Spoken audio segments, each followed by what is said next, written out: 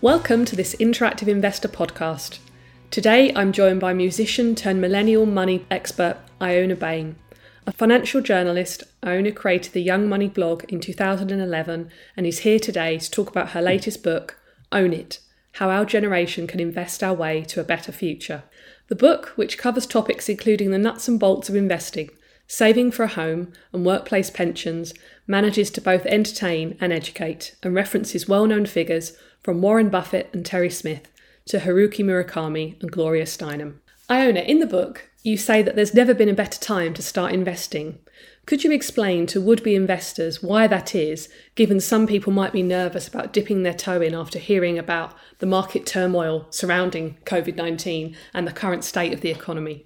I totally understand why people feel nervous about investing at the best of times, but it seems particularly daunting when there has been so much turmoil over the past year.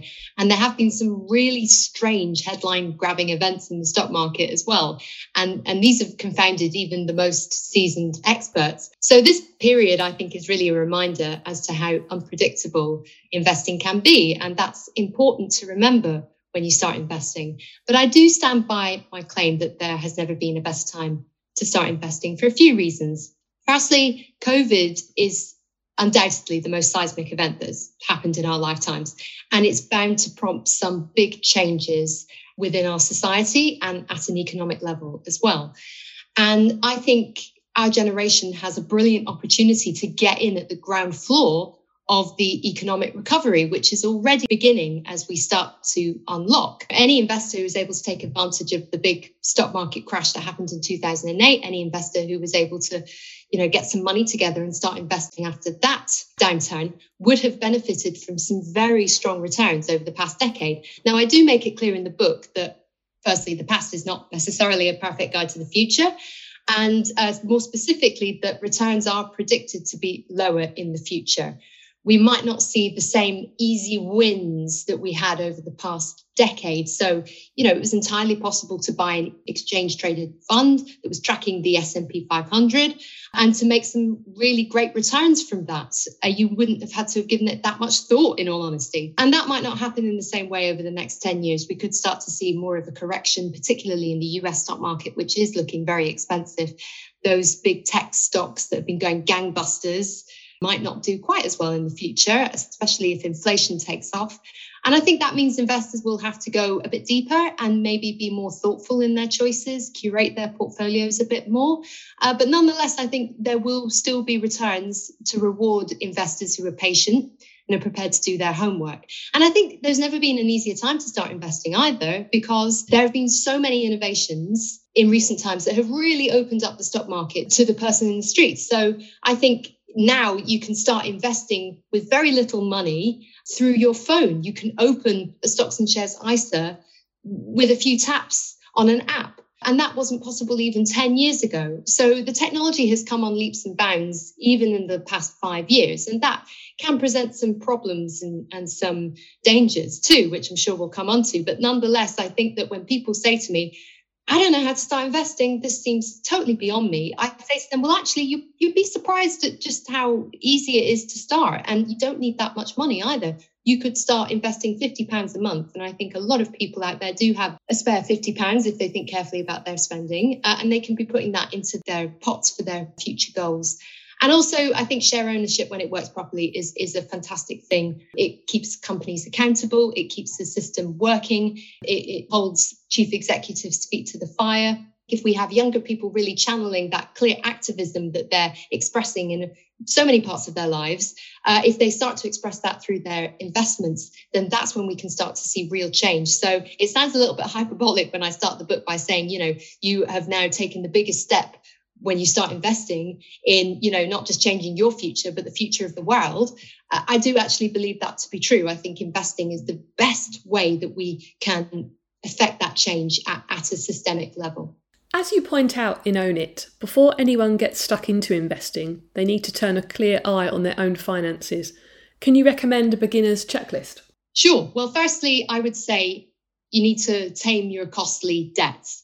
And by that, I don't necessarily mean that you can't start investing if you have a mortgage, because lots of people out there will be able to pay their mortgage and invest at the same time. And also, if you have a student loan, I'm not saying that you should necessarily pay that off. It's well worth finding out what the terms of your student loan are and figuring out whether it's better to just treat that as a graduate tax as opposed to feeling like you need to pay that off before you start investing. But certainly if you've got credit cards, overdrafts, loans, they will hold you back. So it's worth coming up with a repayment plan for those. And then to make sure that your credit card debt is in its place, because we all need to maintain a credit score and we have to take out credit in order to do that, to demonstrate we're reliable borrowers. The key is to just make sure that that credit card borrowing is under control, in its place, and that we're managing it well. Then I think you need to have a firm grip on your budget. That doesn't mean being obsessive about what you're spending your money on. That's not a recipe for happiness. I just think it's having an awareness of what's coming in and going out and being thoughtful and wise in your spending choices and using your money to really enhance your life rather than letting your environment control you and being reactive. That is definitely the path to money slipping through your fingers. And then making sure you have some easy access savings, because there are certain things in life that you will not expect. You know, we've seen over the past year that anything can happen, and we want to have some money that we can grab in an emergency, and it's so much easier and more chilled out than borrowing. Definitely make sure you have a few months worth of your earnings in an easy access savings account. And then finally, I would recommend finding out about income protection, because that will give you an income if you can't work. And it's especially important if you have a mortgage. I've just taken on a new mortgage and I'm looking to take out an income protection policy because I want to make sure that I'll be okay if anything should happen, if I should fall ill. And I don't want to be worrying about that. And you should also look at having life insurance if you've got dependents too. In the book, you cite Interactive Investor's own head of personal finance, Maura O'Neill, in a piece she wrote for the Financial Times. In it, she says, "Would you rather have £100 or a 50-50 chance at £200? If you take the £100, you're an investor. If you go all or nothing, you're a gambler." Moira adds that if you expect to double your money quickly, you are probably gambling. Own It is particularly good at tempering beginners' expectations of getting rich quick and highlighting investing red flags. What are some of the pitfalls you think millennials should watch out for? Technology is a double-edged sword here. This is how most of us will start our investing journey today. You know, gone are the days where we'll pick up the phone to place some trades with a broker. Technology is here to stay, and it's going to inevitably dominate the way that we invest. But it is a double-edged sword. You know, yes, you can start investing with very small sums. It can be very easy, but there's a danger that it becomes too easy. And then that's when it can tip over into being gambling and speculation. And I think over the past year, that has definitely been supercharged in the US by the fact that, I mean, we've all, in the US and in the UK, been spending a lot more time at home, more time on our hands. Some people have had more money on their hands. But in the US, they've actually been sending checks directly to people, stimulus checks. They're even called stimmies by traders these days. And people have sort of seen that as free money. And they've been putting that into the stock market because it's not like their own hard-earned cash. It's money that's been given to them, so they may as well take a punt on it. And so that's influencing this gambling approach that we're now seeing in the stock market. The problem, as Moira identifies, is that there is a huge difference between gambling and investing. People say to me when I talk about investing, it's no different from gambling, though. I mean, if I go and place a bet on the euros today, how is that any different from me placing a bet that this company will do well? And then you have to explain, well, the point is that you have no idea whether this team is going to do well in the Euros. Anything could happen to them. Someone could end up being injured. That team could just have a really off day. It is pure chance, really. I mean, you can make educated guesses about it. And lots of people do treat gambling as a hobby because they enjoy doing that. They enjoy looking at teams and weighing up how well they'll do. And it's fun. And hopefully they're not gambling with money that they can't afford to lose. But with investing, it's different because it's about looking at companies and sectors and taking all the information that's available and trying to assess how well that company or that sector will do in the short term, the medium term, and the long term. That's not just chance. That's based on hard facts. Clever investors look at those hard facts and they make up their minds based on that. They also are not just hoping for a quick win. They're going to be invested for many years the fortunes of a company can't turn around overnight. A sector or an economy or a region won't post really strong returns in a matter of months necessarily. This is a multi-year, sometimes multi-decade process. You've got to be patient. So I think that these meme stocks that we've seen over the past year that have attracted a lot of popularity, like GameStop, I think they're really just proxies for bets, and they form this sort of separate satellite stock market in which people are having some fun, they're taking a punt, and hopefully they are not going to end up being too hurt. But in the main stock market that's rooted in reality, investors are taking a much longer view, and they are investing in those companies and those regions and sectors that they feel will do best over the long term. So that's the big difference between the two. That's not the same as gambling.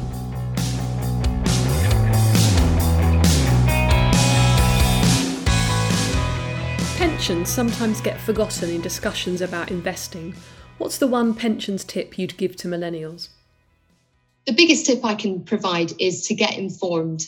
There are so many myths surrounding pensions, and it's based on people being very unaware of what pensions are, what they do for people. Pensions come with a lot of political and historic baggage that puts people off. And also the very word pension denotes this period that's very far off in the future, that's, to be honest, close to death. And people don't like to think about that for obvious reasons. And so people just don't want to get informed about their pensions. But it's really important that everybody understands not only what pensions are, but how much they've changed since they were devised in the early 20th century. So at that time, when pensions were first devised, people are only expected to live a few years after their retirement. Life expectancy was just so much shorter then than it is now. We've had miracles of modern medicine, really, meaning that people can live potentially for decades after they retire. And whilst the state is adjusting for that by raising the state pension age, I don't think we'll ever get to a point where we won't have a state pension. People say to me, we're not going to have a pension in the future. I don't know where they're getting that idea from, but I think that's very unlikely. But what I think will happen is that state pension will never be able to pay for people to have a kind of rich, fulfilling, multi-decade retirement. And if that's the case, you've got to make your own plans. And the responsibility is falling onto individuals. And most people are being automatically enrolled into workplace pensions now, which is a really good start, but it's not a silver bullet. And there's a risk that people will just sleepwalk into a poor retirement if they rely purely on that minimum rate that they're contributing into their workplace pension. But you've got to balance your pension with other goals as well. You can't just put all your spare cash into your pension. Most of us will have other things that we want to achieve, like getting on the housing ladder. So it's about the art of the doable. How much more can you put into your pension without compromising those important shorter term goals? Anything is better than nothing. And I think one of the problems that we've had with pensions is that there's been too much focus on people not saving enough and too much of the stick and not enough of the carrot. So I say to people, whatever you can put into your pension is going to make a difference. But at the same time, get informed, find out how much exactly you should be putting in to achieve the kind of standard of living in retirement that you'd be hoping for. And in that respect, I think it's really good to check out the retirement living standards. Just type that into your search engine. It's basically a set of standards that was devised by the Pensions and Lifetime Savings Association. And they show you, in really clear terms, that this pension pot will get you this type of lifestyle. So you will, at this rate, be able to shop at discount supermarket like Aldi or Lidl. But if you save this amount, you'll be able to shop at Waitrose, that sort of thing. I mean, these are terms that everybody can understand, and then you can make up your own mind. Maybe you don't want to have an ultra luxurious retirement. Maybe you don't want to be going all over the world on saga cruises. That's your choice, but you've got to be informed about that choice. The book's bonus chapter is on your own personal investing diary during the COVID market crash of March 2020 and the subsequent recovery. What are some of the lessons you learned during that turbulent period? Well, very often the best thing that you can do in these periods is to do nothing at all. It sounds a bit like a Ronan Keating song. But anyway, I think that when you see lots of turmoil happening in the stock market, there is this temptation in all humans to want to do something, anything, because you feel out of control. And over the past year, I think we saw such huge destabilizing events that it would be very difficult for anybody to just take an overview and be philosophical about that and say, well, none of this affects me. I don't have to worry too much about this. Because there was a time where people really did feel, wow, is this it? Are we ever going to see the stock market recover from this? I remember there was a lot of commentary in the spring of 2020 that was extremely pessimistic. The problem as well is that a little knowledge can be a dangerous thing. So as an investor, you will start to dip your toes in the water, you'll start to read up a little bit on what's happening out there in the markets, and you'll very quickly discover so many different points of view because it's such a live, dynamic thing that you will never find two people completely agreeing on what's going to happen to the stock market. And that can be extremely unsettling for a beginner investor.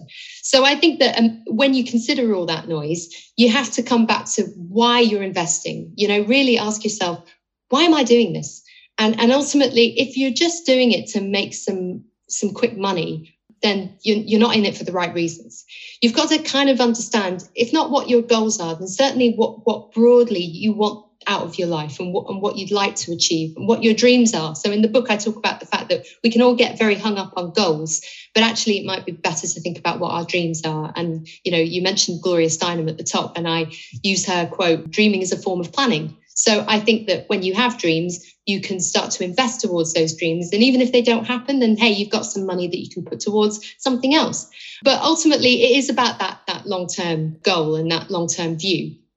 And so when all the craziness is happening around you, you've just got to come back to that and think, is there anything that I can do at this moment in time that's really going to make things better? And that's not to say that you can't, bank some short-term profits in your portfolios, that you don't have to take an interest in what's going on out there in the markets, that you just invest and forget. That's not what I'm advocating. I do think there are some situations where it is appropriate to take your returns. You don't want it to be always jam tomorrow.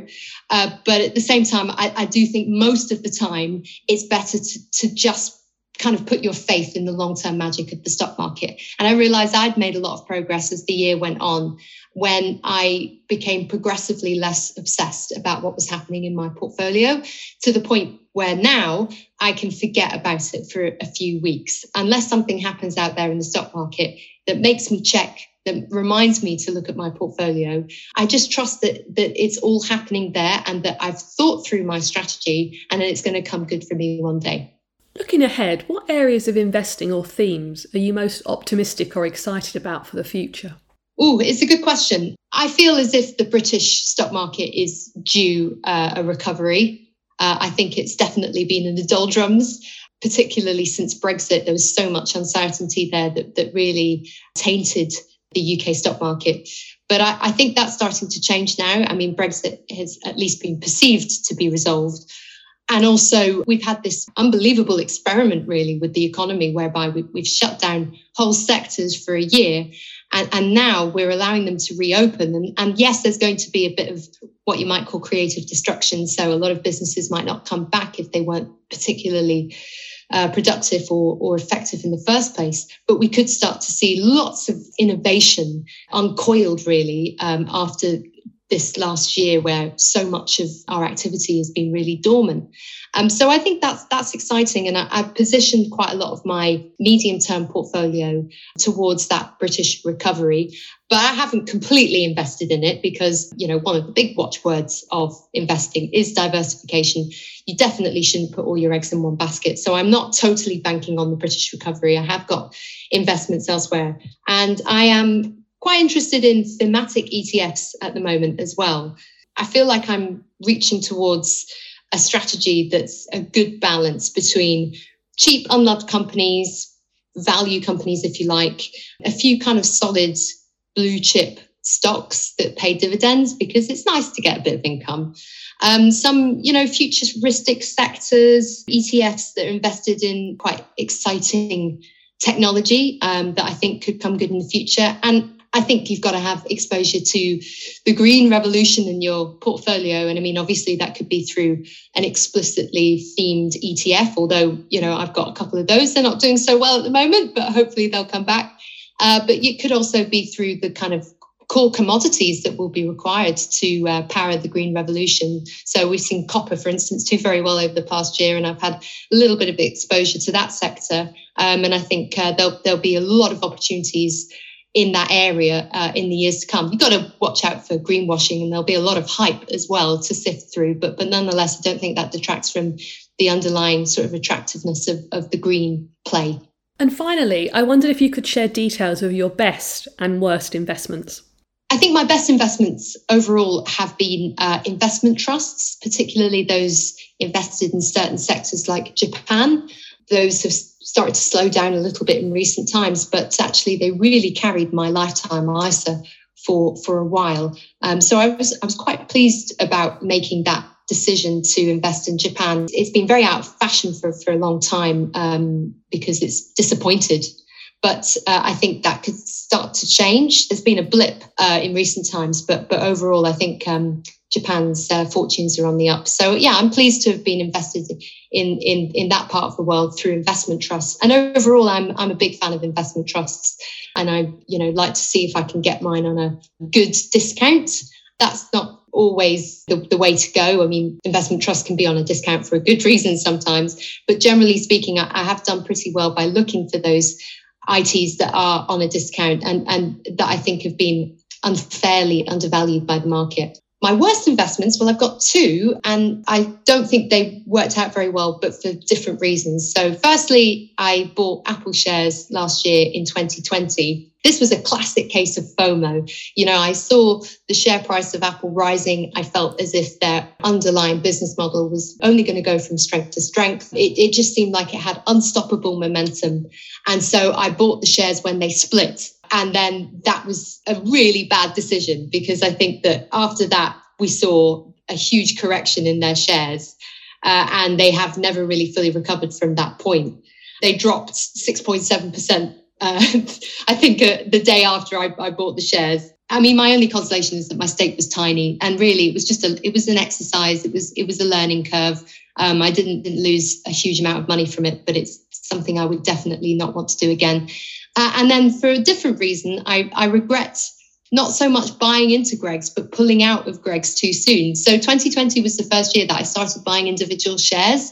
I wanted to do that because I was writing the book and because I wanted to understand that sort of more granular day trading process a bit better. Greggs is a company that I love anyway. I mean, who doesn't love sausage rolls? But I actually attended a presentation in recent times where somebody presented the investment case for Greggs, and I found it really compelling. Actually, it was some schoolgirls, because I was judging a competition where groups were having to present investment cases for certain companies. And one group presented the investment case for Greggs, and I was really convinced by it. So they must have done a very good job. I don't know if they won the competition, but they certainly came very highly in the judging process. Anyway, so that's when I bought. But then I had a wobble. I doubted my conviction and I sold out too soon. And now Greggs is bouncing back. I mean, they did make some not particularly great decisions in 2020. I think they could have managed the lockdown situation better. I think there are ways they could have continued to operate. But nonetheless, I think sometimes, buying brands you love is not something I generally recommend, because I think that sometimes people get too hung up on companies that they've heard of. Oh, I've heard of Apple. I have an iPhone. That makes it a good company to invest in. Well, not necessarily. There could be lots of very boring companies and sectors out there that you need to go and find that are doing stuff that's behind the scenes, that's under the radar,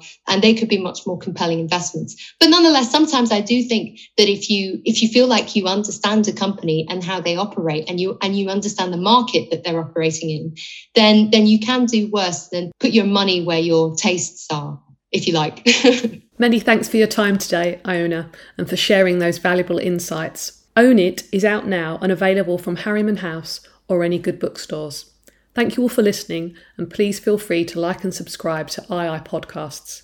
You can find more by way of investment insights at ii.co.uk, and if you're a beginner, we have plenty of jargon-free resources in our Knowledge Centre.